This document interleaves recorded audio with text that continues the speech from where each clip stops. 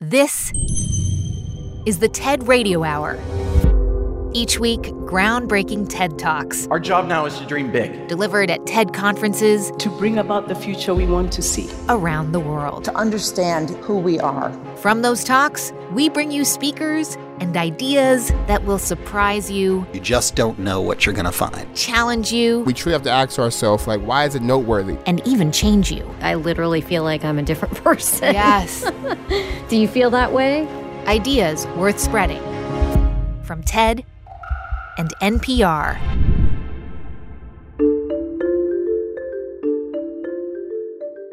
I'm Manoush Zomorodi. Climate change is a problem so vast, affecting so many people in so many different ways, that it's hard to know what we should do, which solutions we should focus on, which efforts can truly dial back global warming. Because the fact is, we are running out of time to make the changes we need to stop irreparable damage to our planet. But there is good news. We have the technology and the science to do it. And so on the show today, how we can build a zero-emissions future. There's a global effort underway to accomplish exactly this goal. Having this ability in our toolkit will prove to be essential. Because it can be done fast and it can be done on a very large scale. Guiding us through some promising and fascinating solutions is TED Science Curator David Biello. David, thank you so much for being here again. Thank you for having me back. And today you're bringing us TED speakers who are trying to save the planet from the state that we're in, right?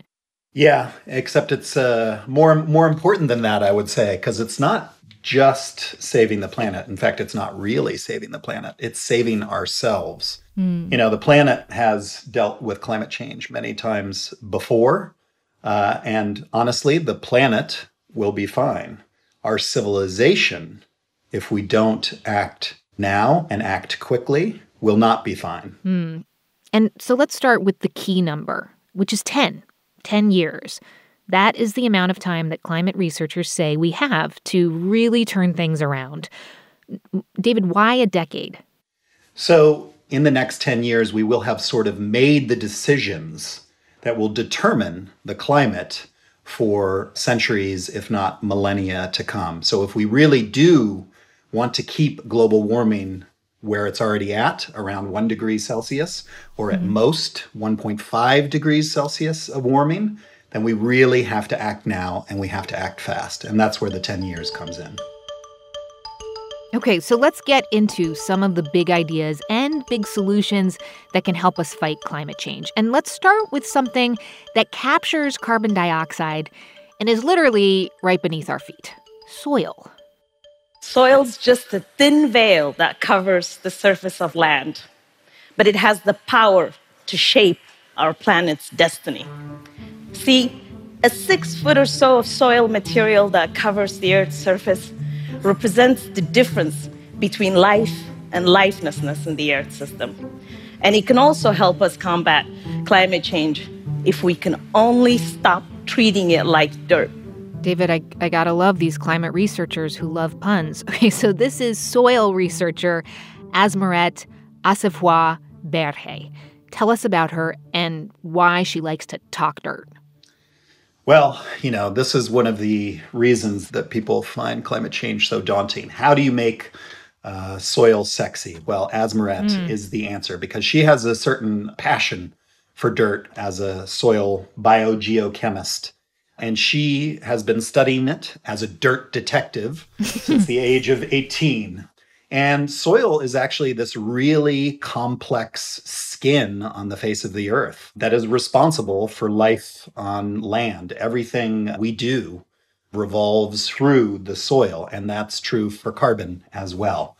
You might recognize it from compost. If any of you compost, you'll know that it creates this kind of dark, rich material, and then you spread it in your garden and suddenly your tomatoes are that much better. That darkness, that is the carbon itself. And what the carbon does is allow the soil to retain moisture, to retain minerals and other nutrients that the plants need to then grow. And as we all know, when plants are growing, they're photosynthesizing, and that means they're pulling CO2 out of the air and turning it into more plant, and in some cases, even burying some of that CO2 for us back into the soil.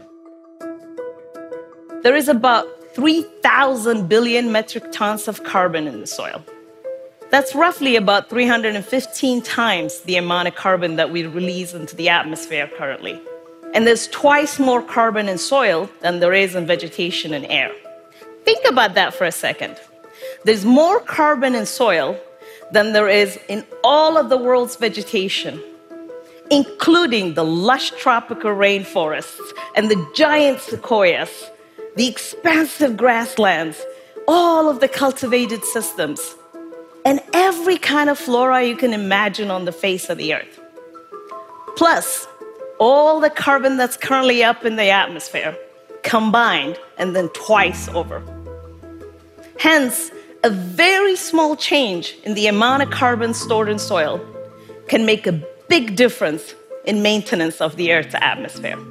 Okay, first of all, had no idea that there was that much carbon under there, that we're basically sitting on top of a carbon piggy bank. Yep. Correct me if I'm wrong, David, but this is called carbon sequestration, right? And that is a good thing for soil, in addition to being good for the atmosphere.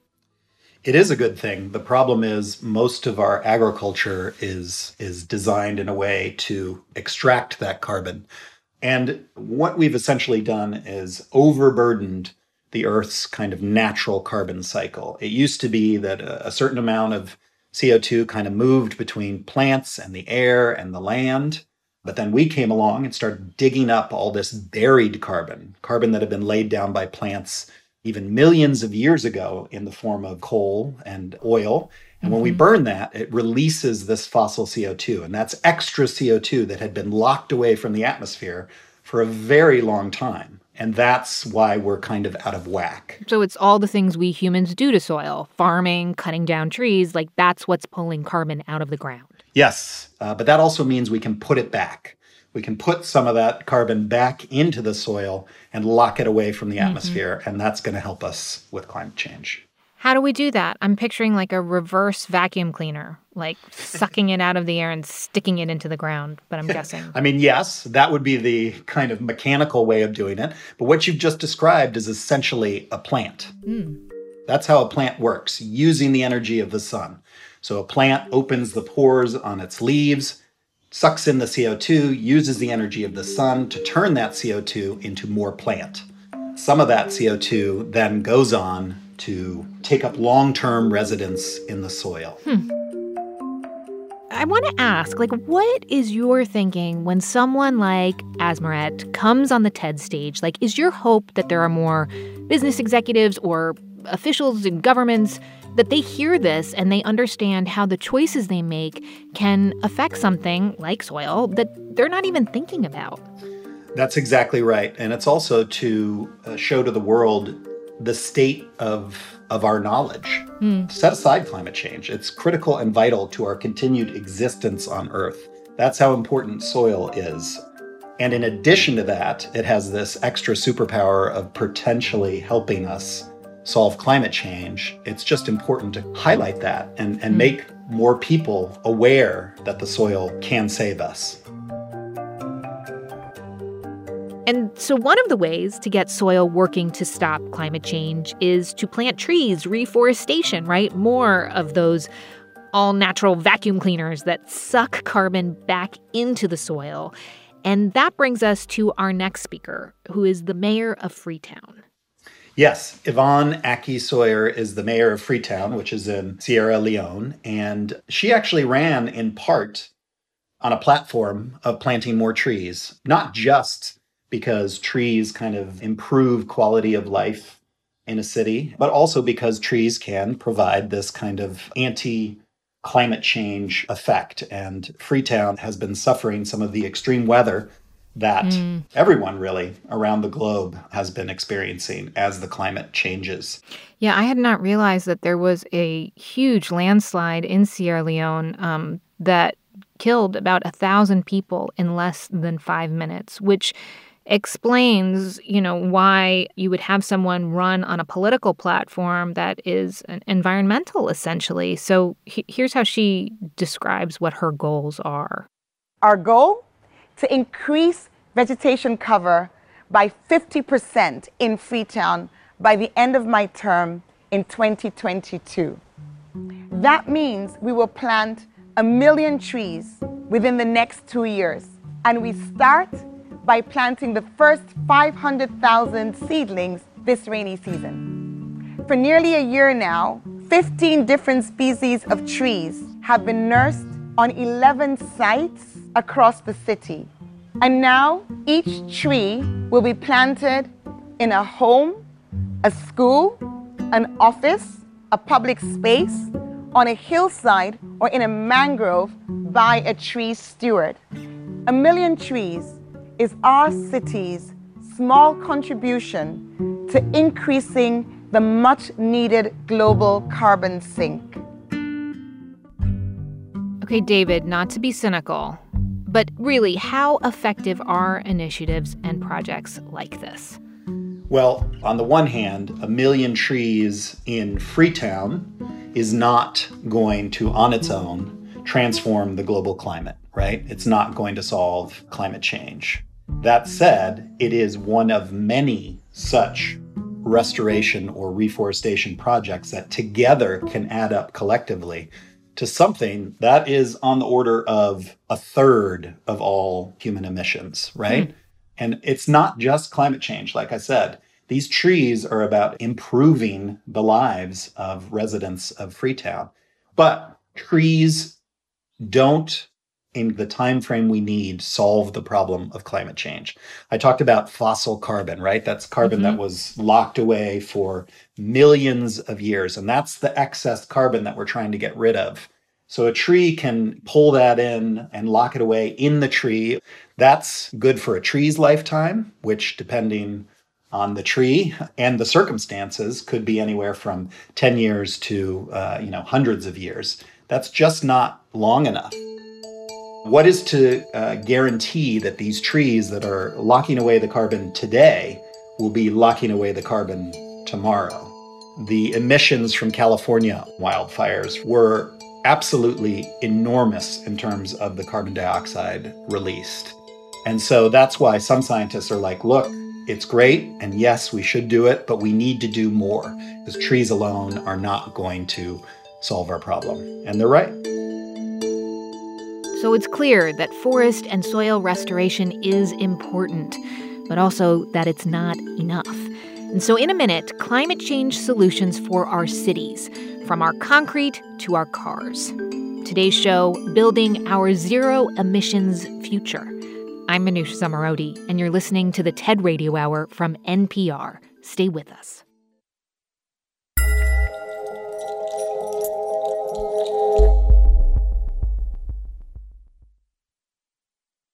Hey everyone, just a quick thanks to our sponsor, Madewell. Their experts use premium fabrics and the latest denim technology to make jeans in fits and styles for everyone. Whether you're looking for a super comfy pair that really moves with you, or you want to keep it old school in 100% cotton, you are sure to find jeans you're going to reach for again and again. Go to Madewell.com and use the code NPRDenim for $20 off your online jeans purchase. Terms apply. Please see Madewell.com/promos for full offer details. After months of campaigning, we are finally on the cusp of knowing what happens next in the White House and in the halls of Congress. The NPR Politics Podcast will be there with you every day with the latest results, and we'll tell you what you need to know in these uncertain times.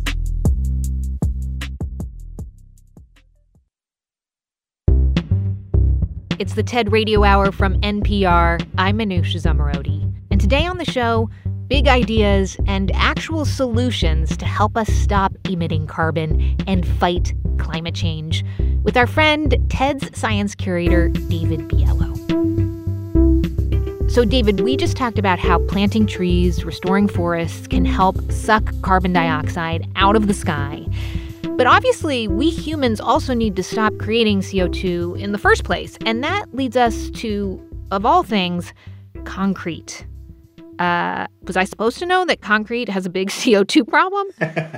Well, you could have guessed it, since concrete is made in part with limestone.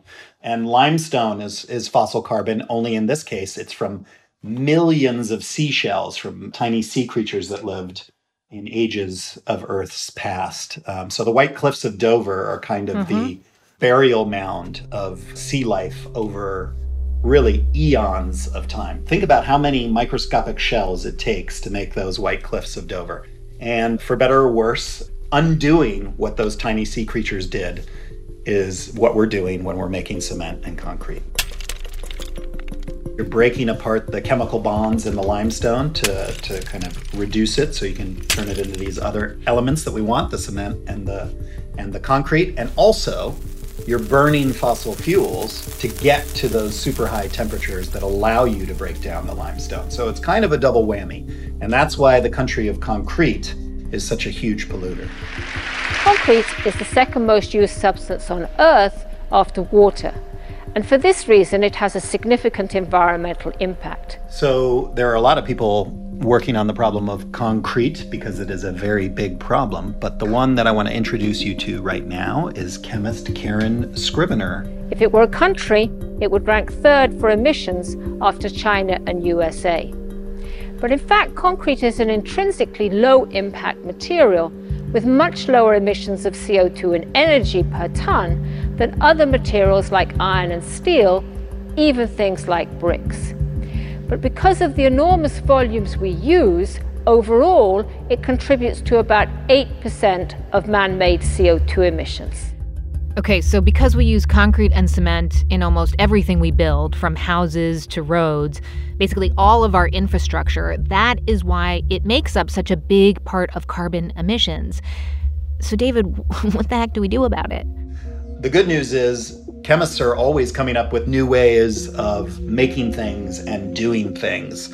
And in this case, a chemist like Karen can come along and invent a new way of making cement that cuts down on the release of that CO2. Here in Switzerland, we have found that clays produce very reactive materials when they're calcined. That's to say, heated to around 800 degrees Celsius, significantly lower than the 1450 needed to produce cement. But more importantly, there's no CO2 emissions from the decomposition of limestone. We then take this calcined clay and we add a bit of limestone, but this time not heated, so no CO2 emissions, and some cement. And this combination of limestone, calcined clay, and cement we call LC3. It can be produced with the same equipment and processes and used in the same way, but has up to 40% lower CO2 emissions. So on the one hand, you can burn fewer fossil fuels to make the cement, even in the traditional way, right? And then within the kind of cement kiln itself, you can use different chemistries that result in far less CO2 kind of escaping back into the air. Yeah, like Karen says, up to 40% less CO2. I mean, that's a really big deal. Yeah, it'd be a really big deal when you think about 8% of global pollution is coming from this country of cement and concrete, if you will.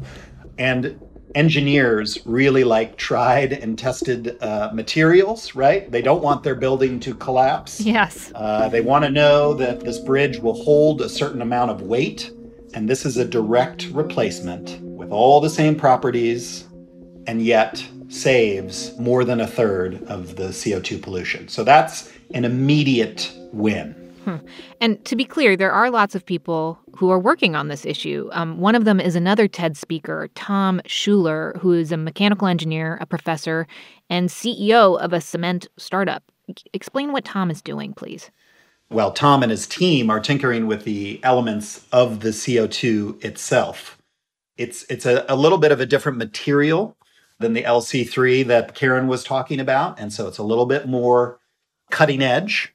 That said, it saves even more CO2.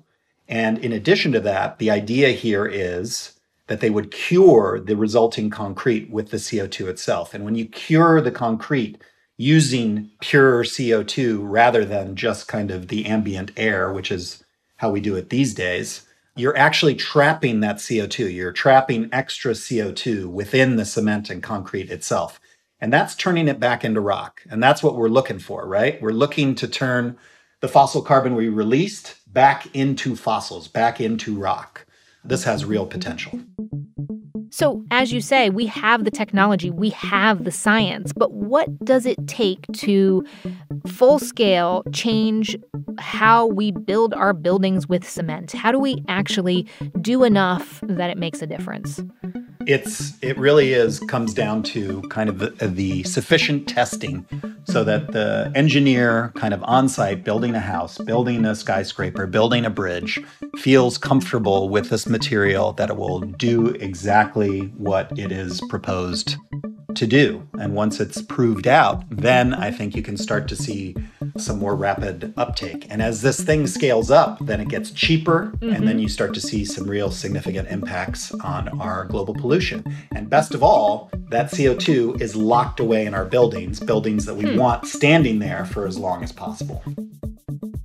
So do you think, like, in a couple years, there'll be signs on new construction that says, I don't know, built with CO2-friendly cement? Like, is that what we want to get to? Because as just a normal layperson, you know, I will walk out of this interview looking at the buildings that surround me in a different way. But me alone, I guess I don't have much power here until it becomes really a consumer question.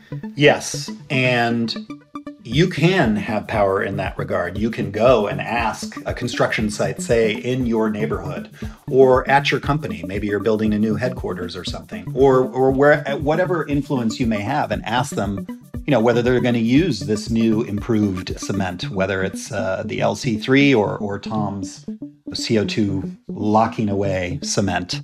All of it matters, and we can all have an influence. And then suddenly, the country of concrete, it goes from being a net emitter, right? The third largest emitter as a country in the world, to a net sink, a net place for locking away this carbon forever.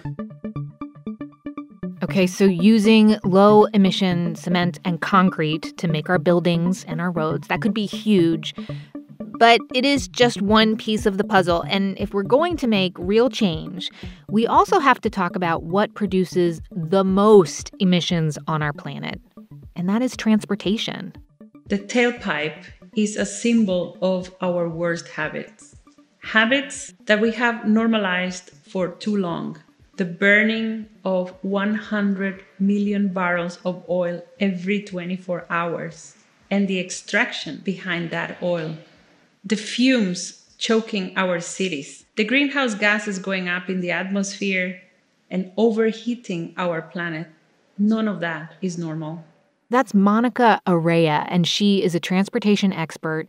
And what she's talking about is changing the entire transportation system. That's right. In an area like transportation, it's about the kind of systemic change we're looking for in the cement example, but writ even larger, because when you think about it, the way we move around has so many moving pieces, whether it's all the jobs that are behind how we build our cars and our planes and what have you, all the way through to kind of the personal decision whether to bike or drive a car, whether to buy a car with an internal combustion engine or an electric car, whether your fleet of delivery vehicles, if you're a manager, say, should be electric or something else. And the good news is that there are actually a lot of cities that are trying to change their transportation systems right now, including where Monica lives, Amsterdam. I live in Amsterdam, where a profound transformation is underway. Amsterdam already promotes biking, public transit, walking. So you might be surprised to hear that even in Amsterdam, there is a problem with air pollution because of road transportation. That is why the city of Amsterdam has a plan to go emissions-free by 2030. And the plan builds on the idea of an expanding zero-emission zone going from the center outwards in 3 phases. By 2022, all buses and coaches circulating in the city center must be emissions-free.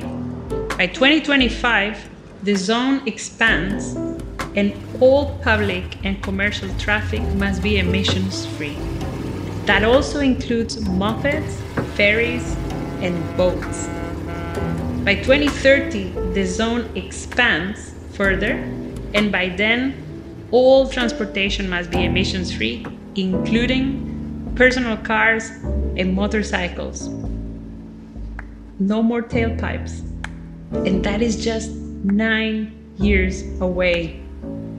Going electric by 2030, carbon neutral by 2050. It seems very popular, and for good reason, that many cities sort of set these goals for themselves. And I think that Monica says there are 30 cities and provinces who have committed to similar measures as Amsterdam has. But can we have some real talk, David? Like, do these kind of goals actually work? Have we heard of goals that have been met? We have met some very kind of easy goals, but you're right that none of these very large goals, going electric by 2030 or carbon neutral by 2050, have been met. Obviously, those dates aren't here yet, but there's no sign that we are going to meet those goals as of yet. But that's why we need this kind of pincer movement, if you will, both the kind of bottom-up pressure of people making these changes on their own, whether it's deciding to bike more or transitioning from an internal combustion engine car to an electric car, or at the topmost level, at the national level, mandates that lock in some of this progress, whether that's a certain amount of electric vehicles for the government's own vehicle fleet, or emission standards for all the vehicles that are out there. But it does seem as though car companies are recognizing that there is demand. I mean, anecdotally, I've seen many more Teslas on the road, electric cars. We pulled into a rest stop along the highway here on the East Coast, and there were plug-in places for electric cars. Like, that wasn't there a year ago. And so is the ball starting to roll when it comes to customer demand and actually creating, fulfilling that demand by car companies? That's exactly right. There's both the demand from consumers, because driving a car like a Tesla, if you can afford it, is amazingly fun and cool, and it's utterly silent and, feels like you're living in the future. But also, there are the national level regulations or state level regulations or even local regulations that are forcing car companies to produce cars that meet these new emission standards. So it's kind of the combination of the top down and the bottom up, meeting in the middle of the car companies that's really delivering the progress here. And there's no signs of that stopping or slowing.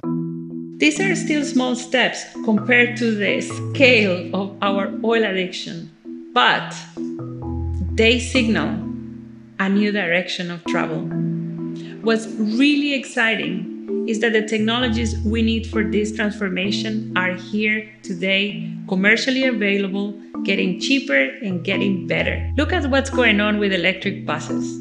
Yeah, I didn't realize that, as Monica says, the huge bus fleets in China are being switched over to electric. Yeah, that is the single biggest thing that has been done in the transportation sector for climate change emissions. Just transitioning China's bus fleet has taken a huge bite out of transportation emissions. So it shows when a kind of big nation, China is the world's largest polluter at this point, takes a big step like that and mandates these things, big change can happen. And it can happen relatively quickly. And here's the other piece of good news with that. The electric buses that China is building for its own fleet are also being sold into other countries all around the world and electrifying those bus fleets. So when the clean alternative becomes cheaper and better, well, then it starts being adopted everywhere. It's so frustrating to hear, it makes you think let's do it. Let's electrify all of our transportation systems. Why not? But there's resistance. And actually, you have written about some of the downsides. Yeah, that's right. I mean, it's not a panacea, because what makes an electric vehicle clean is that it has no tailpipe, right? But what has happened is that tailpipe has moved many miles away, either to a solar farm, we hope, or a smokestack of a coal-fired power plant. And if you are burning coal to get the electricity for your electric car, well, we haven't really gotten away from releasing the CO2 that is the core of this problem, the fossil carbon. Again, we got to keep that carbon locked up in the ground, right? All the we don't want any more fossil carbon let loose.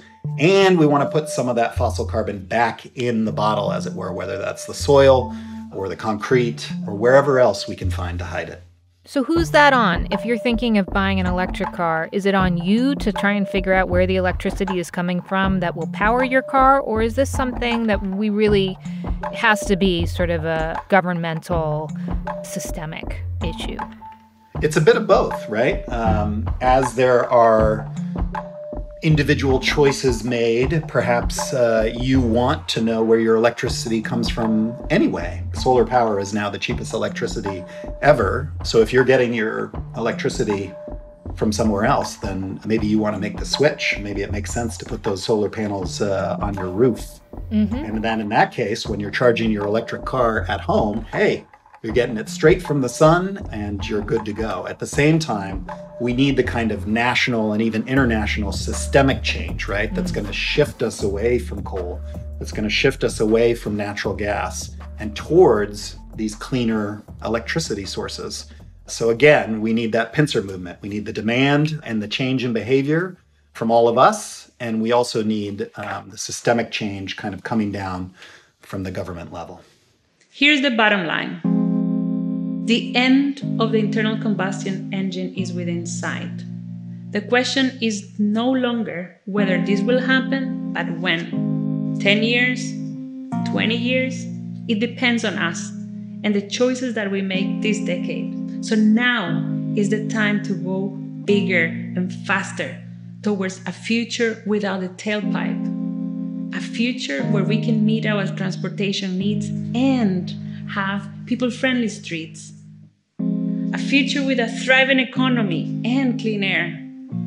A future we choose for the climate and for our health. When we come back, more with TED's David Biello and how we might be able to use the power of space to cool things down here on Earth. On the show today, building our zero-emissions future. I'm Manoush Zomorodi, and you're listening to the TED Radio Hour from NPR. Stay with us.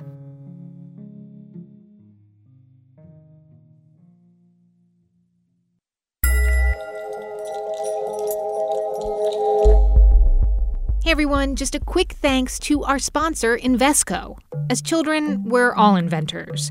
Most of us don't grow up to design self-driving cars or create tools for robotics-assisted surgery, but both of those innovations have something in common. Ordinary people who put their money behind ideas that inspire them.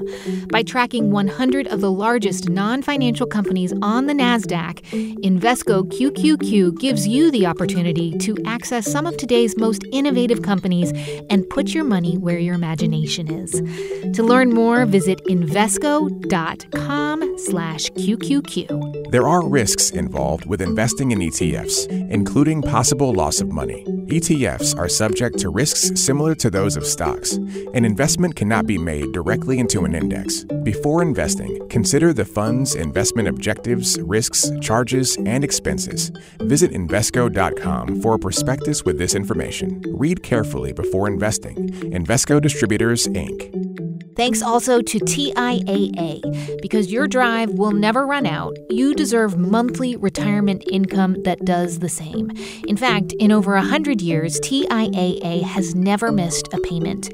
Guaranteed monthly income for life. Learn more at TIAA.org/neverrunout. Annuities issued by Teachers Insurance and Annuity Association of America, New York, New York. Guarantees subject to its claims-paying ability.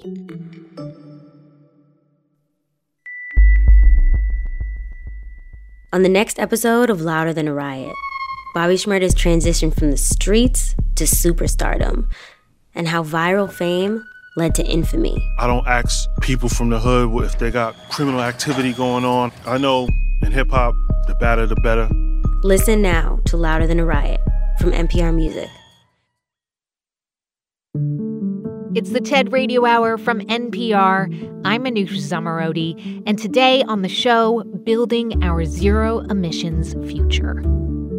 Guiding us through promising and fascinating solutions is TED Science curator David Biello. David, thank you so much for being here. Thanks for having me. It's always a pleasure, even when we're talking about something that could be depressing, like climate change. Well, depressing, but also really frustrating, right? Because just one of the frustrating things about this whole climate change problem is that we need energy to cool things down because we're making the planet hotter. And that means we need even more energy to cool ourselves, our homes, our data centers, everything. That's right. And we're trapped in this vicious cycle where global warming makes the world hotter. That drives demand for cooling, which then drives emissions, which then make the world hotter, and so on and so forth. And actually, I am relieved to say that you have brought us a talk from a pretty mind-blowing speaker, an electrical engineer named Ashwath Raman. And here is how he describes this big energy guzzler. Cooling systems today collectively account for 17% of the electricity we use worldwide. This includes everything from air conditioners to the refrigeration systems that keep our food safe and cold for us in our supermarkets, to the industrial scale systems that keep our data centers operational. Collectively, these systems account for 8% of global greenhouse gas emissions. But what keeps me up at night is that our energy use for cooling might grow six-fold by the year 2050, primarily driven by increasing usage in Asian and African countries.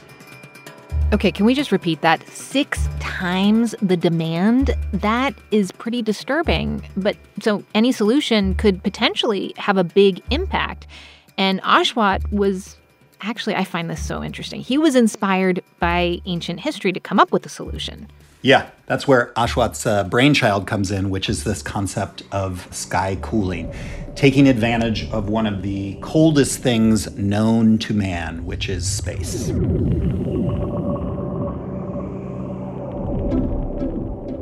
So back in the day, the ancient Persians seemed to have a better grasp of the radiative properties of our atmosphere than maybe we do. They would spread water out in the desert, in the hot desert, in a thin layer, and overnight it would form ice, and then that ice could be stored in cooling warehouses. That ice formed even though the temperature never dropped to freezing. How is that possible? Well, it's possible because there's a window in our atmosphere. What do I mean by that? I mean that certain wavelengths of heat is energy. Moves like a wave, and so has a wavelength. Certain wavelengths of heat pass right through our atmosphere and back out into space, meaning that there's that bit of extra cooling if you can tune the heat to that specific wavelength and kind of point it away from the Earth. So even though the outside air is not below freezing, heat from the water escapes into space, and the water cools and it freezes. And so Ashwath knows this and thinks, well, I need to find a way to harness this during the day. My colleagues and I spend a lot of our time thinking about how we can structure materials at very small length scales, such that they can do new and useful things with light. To do this, I designed a multi-layer optical material. It's more than 40 times thinner than a typical human hair, and it's able to do 2 things simultaneously. First, it sends its heat out precisely where our atmosphere lets that heat out the best. We targeted the window to space. The second thing it does is it avoids getting heated up by the sun. It's a very good mirror to sunlight. The first time I tested this was on a rooftop on Stanford. I left the device out for a little while, and I walked up to it after a few minutes, and within seconds, I knew it was working. How? I touched it, and it felt cold. I love how the TED audience erupts, but I'm not sure I totally understand this. So he creates a material, a very, very, very thin material that he's testing on rooftops that essentially is tuning. This is where you pick up, David. Yeah, sure. It's sort of the inverse of the greenhouse effect. The CO2 is building up in the atmosphere, right? And it's trapping all this extra heat.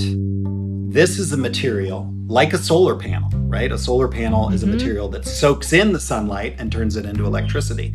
This is a material that reflects the sunlight back as this heat that can then pass through the atmosphere. Okay. And as a result, even though this material is dark, when you touch it, it feels cold, in the middle of summer.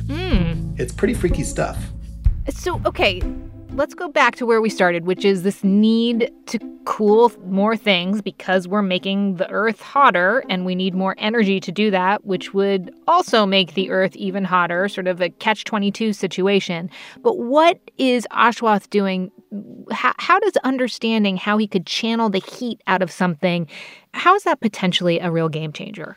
Well, so suddenly you have a way to cool things in the middle of the heat of the day. So you can imagine this material added to an industrial chiller. And suddenly that industrial chiller does not have to work as hard, does not have to use as much energy because it's getting this boost from the sun itself through this material that Ashwath has discovered. This is the question with all of these amazing ideas and projects. How feasible is this solution? Like, where are we in the process? And how big would it have to scale to actually make an impact on climate change? So, this is just one material and one company trying to commercialize this material. There are probably a lot of challenges along the way. That said, air conditioning, as we talked about, is a huge and growing demand for energy, for electricity. And so we need all the solutions we can get to both make air conditioners more efficient or just to provide clean electricity to run those air conditioners in the first place. So we're going to need sky cooling and everything else besides to get a handle on this cooling problem. And I love that he was first inspired by ancient history to create this new technology. That's right. And I think there are a lot of things we can learn from the past about how to take better care of our soil, take better care of our forests. You name it, there are lessons waiting for us in history. But this is a particularly cool physics lesson from history. Our last topic is more about the long-term thinking that we need when we consider the future of entire countries and even continents' economies while making sure we keep climate change in mind. Like, how do we take all these solutions that we've discussed and so many others and develop resilient and humane economies going forward? And the speaker that you've brought to us, I find her very interesting. Her name is Rose Mutizzo, and she does clean energy research. And big picture, she says, the responsibility for global warming, it just has not been evenly distributed. Think about this. Californians use more electricity playing video games than the entire country of Senegal uses overall. Also, before gyms were shut down due to COVID, New Yorkers could work out in a 10 degrees Celsius gym because the cold apparently burns more calories. And yet, only 3% of Nigerians have air conditioners. She's really talking about energy inequality. The US and China, just to name two, have benefited from burning really as much coal as desired to industrialize, to build these world-leading economies. And other countries have not found themselves in that enviable position. There's a mind-blowing gap between the energy haves and the energy have-nots. And across the globe, we have incredible energy inequality. Billions of people simply lack enough energy to build a better life. Affordable, abundant, and reliable energy to run their businesses without daily blackouts, to preserve their crops from rotting, to power life-saving medical equipment, to work from home and do Zoom calls with their colleagues, to run trains and factories, basically to grow and to prosper, and to access both dignity and opportunity. And so Rose is saying, to have that dignity and opportunity, African countries need to have the same access to energy that every other continent has had access to. That's right. Think of the amount of carbon we can put in the atmosphere as a budget. As all of humanity, we have a certain budget of carbon that we can spend. The US and China have been burning through that budget kind of willy-nilly with no restrictions, and that has allowed them to develop to where we are today. Africa has not benefited from that, and so any remaining carbon budget should be allocated to them so that they can enjoy kind of similar lifestyles to those enjoyed by those of us in the United States and China. Faced with an imperative to not explode this carbon budget, the world is looking at Africa in a completely contradictory way. On one side, it wants us to grow, to emerge from abject poverty, to build a middle class, to own cars and air conditioners and other modern amenities. Because, after all, Africa is the next global market. On the other side, because they're anxious to demonstrate action on climate change, rich countries in the West are increasingly restricting their funding to only renewable energy sources, effectively telling Africa and other poor nations to either develop with no carbon or to limit their development ambitions altogether. Africa obviously needs to develop. That's non-negotiable. And I want to make the case today that Africa must be prioritized when it comes to what's left in the carbon budget. In other words, Africa must be allowed to, yes, produce more carbon in the short term so we can grow, while the rich world needs to drastically cut their emissions. And presumably there are people who are saying, well, wait. Two wrongs don't make a right. Just because we screwed up with the way that we built our economies doesn't mean that African economies should do the same thing and make things even worse, right?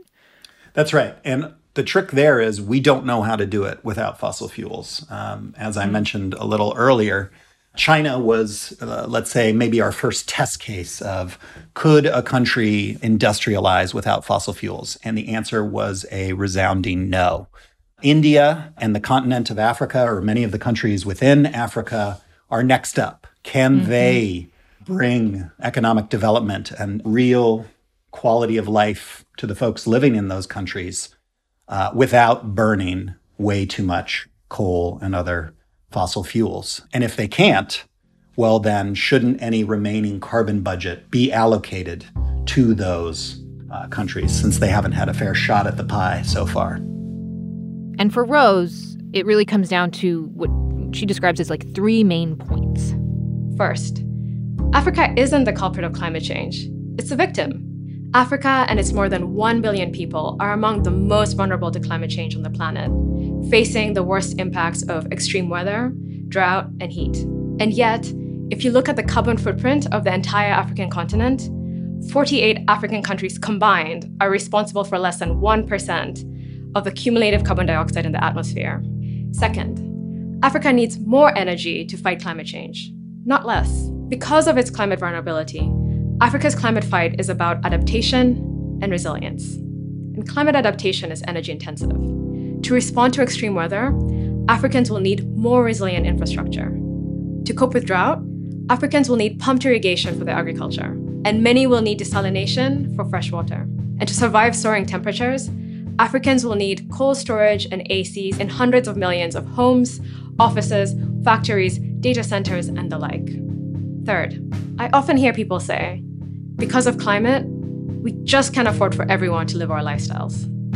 That viewpoint is worse than patronizing. It's a form of racism, and it's creating a two-tier global energy system with energy abundance for the rich and tiny solar lamps for Africans.